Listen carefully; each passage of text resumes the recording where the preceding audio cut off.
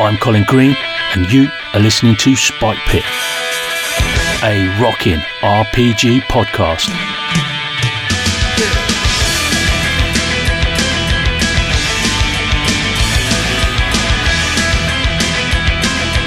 Strap in and enjoy the ride.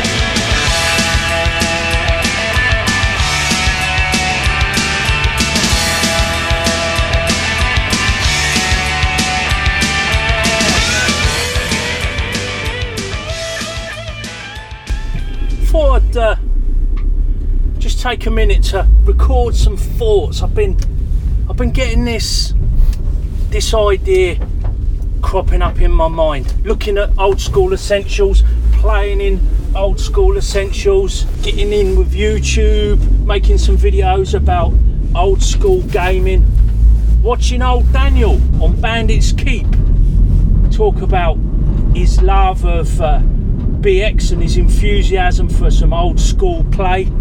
It's kind of got that itch. I've got that old school itch, classic D&D. I think it might be time to get a little project up and running for that, you know, just in case old Spike Pit hasn't got enough to do, hasn't got enough irons in the fire. Recently I did a YouTube video talking about old school essentials and what a lovely book it is, and I'd like to get a little bit more use out of it, but I really do like the engine, really, the engine of 5e.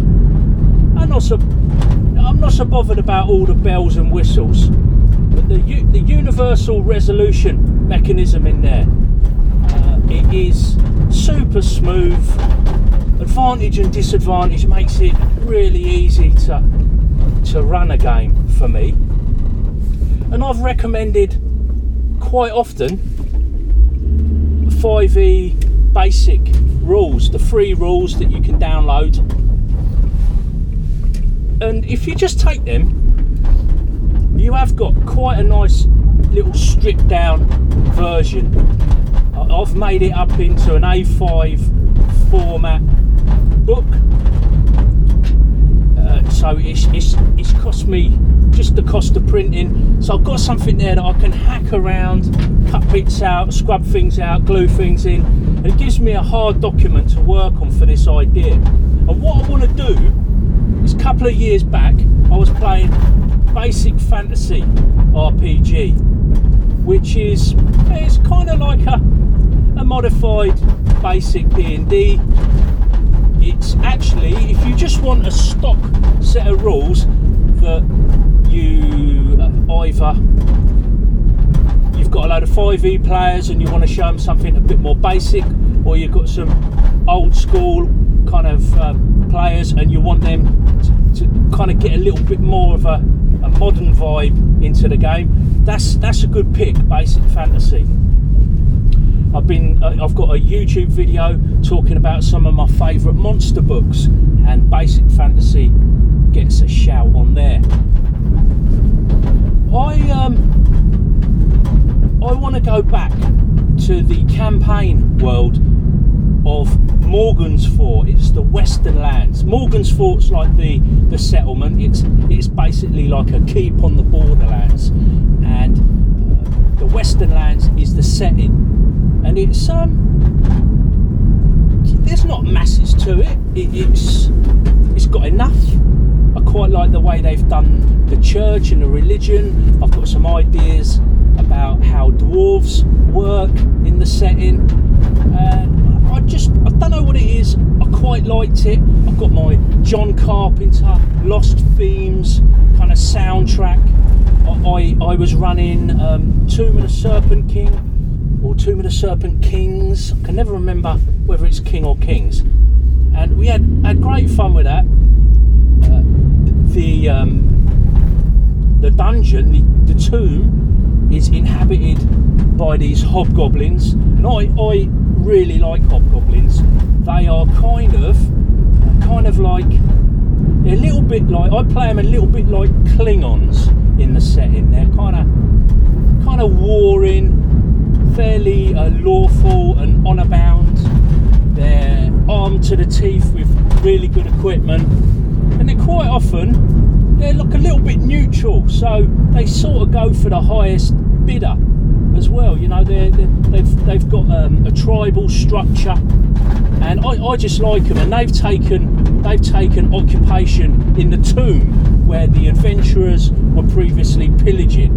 And I'd like to pick up the story again, but using basic 5th edition. And the other thing I've been meaning to do for ages is delve a little bit more into some of the optional rules that you get in the DM's guide, the DMG for 5th edition.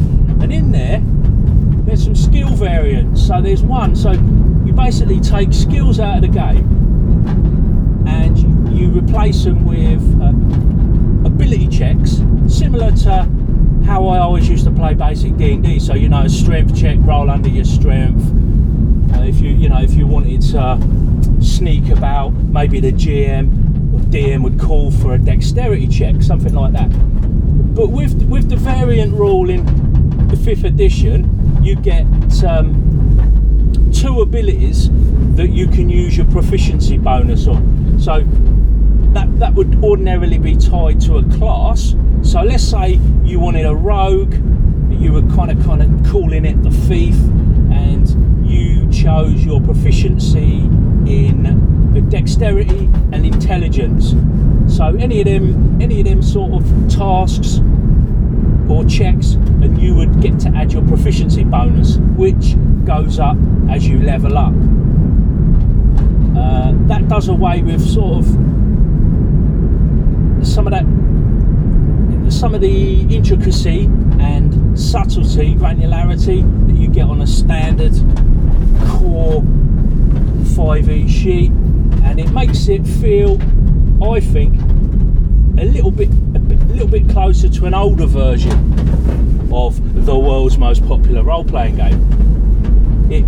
It hews a little bit closer to that old school Essentials vibe as well. So I feel I'm scratching that itch a little bit.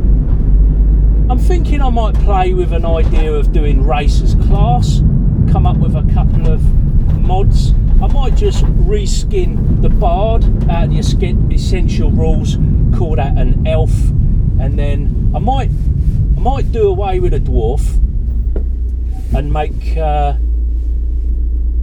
hobgoblin or something a little bit different. I don't know, I'm not sure about races, but I think I want to try and get that Racer's class feel going. What else can I say? The alignment system, I might pinch. So I need to have a better look at Beowulf, because regular listeners will know that I like the 5e hacks and I like nicking ideas from them. So I might do something with alignment based on what I've seen in Beowulf. You've basically, and it ties in really well with the Westernlands settings, because the way they've done a religion, there's like an organised church, so that could be an alignment called the book. Then there's neutral, and then there's the old ways, and that fits in so well. Without knowing my campaign world, you'll have to take my word for it, but it fits in so well. If by the way you want to have a look at the Westernlands, what that entails, Morgan's Fort, or any of the basic fantasy stuff, you can go on www.basicfantasy.org, and there is so much stuff on there, free PDFs that you can download. And if ever you want to pick up the books, they're no frills, nothing amazing, but they're only a couple of £3, maybe £5 max for one of the bigger books, and you can't argue with it. You can rip them apart, tear out pages if you want, scribbling them, colouring them, stick stuff in there, just use them like a sketchbook. And I think that's good for you sometimes. If you're super precious about books and you get a bit OCD like I can with books, this is therapy. Get one, just scrawl all in it, and that's what I fully intend to do with my copy of 5th edition Basic. I'm going to get right in there, and that'll be fun. In other news, the jungle game continues, and I'm thinking to going the other way from basicing up my game. I'm thinking to try out some feats. I never used feats, haven't used feats since I started 5th edition, and now we're getting a little bit more familiar with all the different classes and races and powers that come along with their sort of attendant quirks.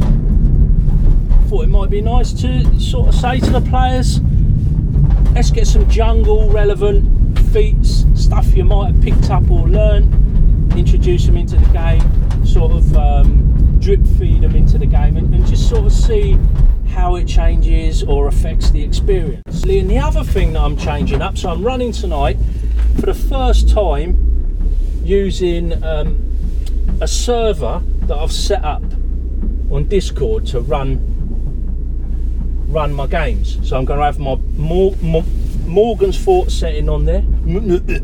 Can't speak. My Morgan's Fort setting on there.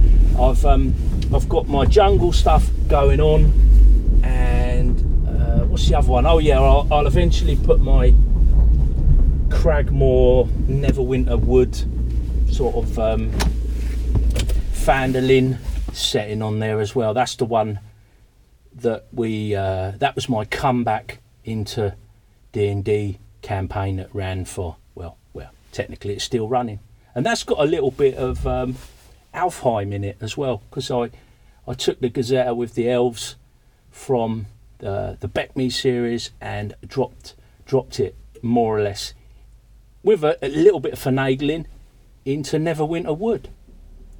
So that's about it really. That's just my update. I'm back home now. I'm doing a bit of a Tim Short's drive home podcast.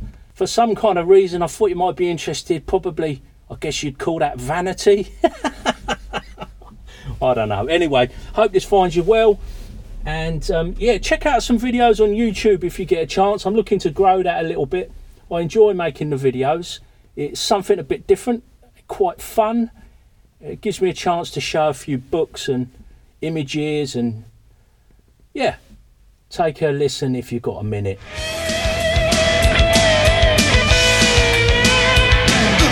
And that, as they say, is a wrap. Big thanks goes out to you, the listener, for taking a bit of time out of your day to listen to old Spike Pit. Take care, and I'll catch you later.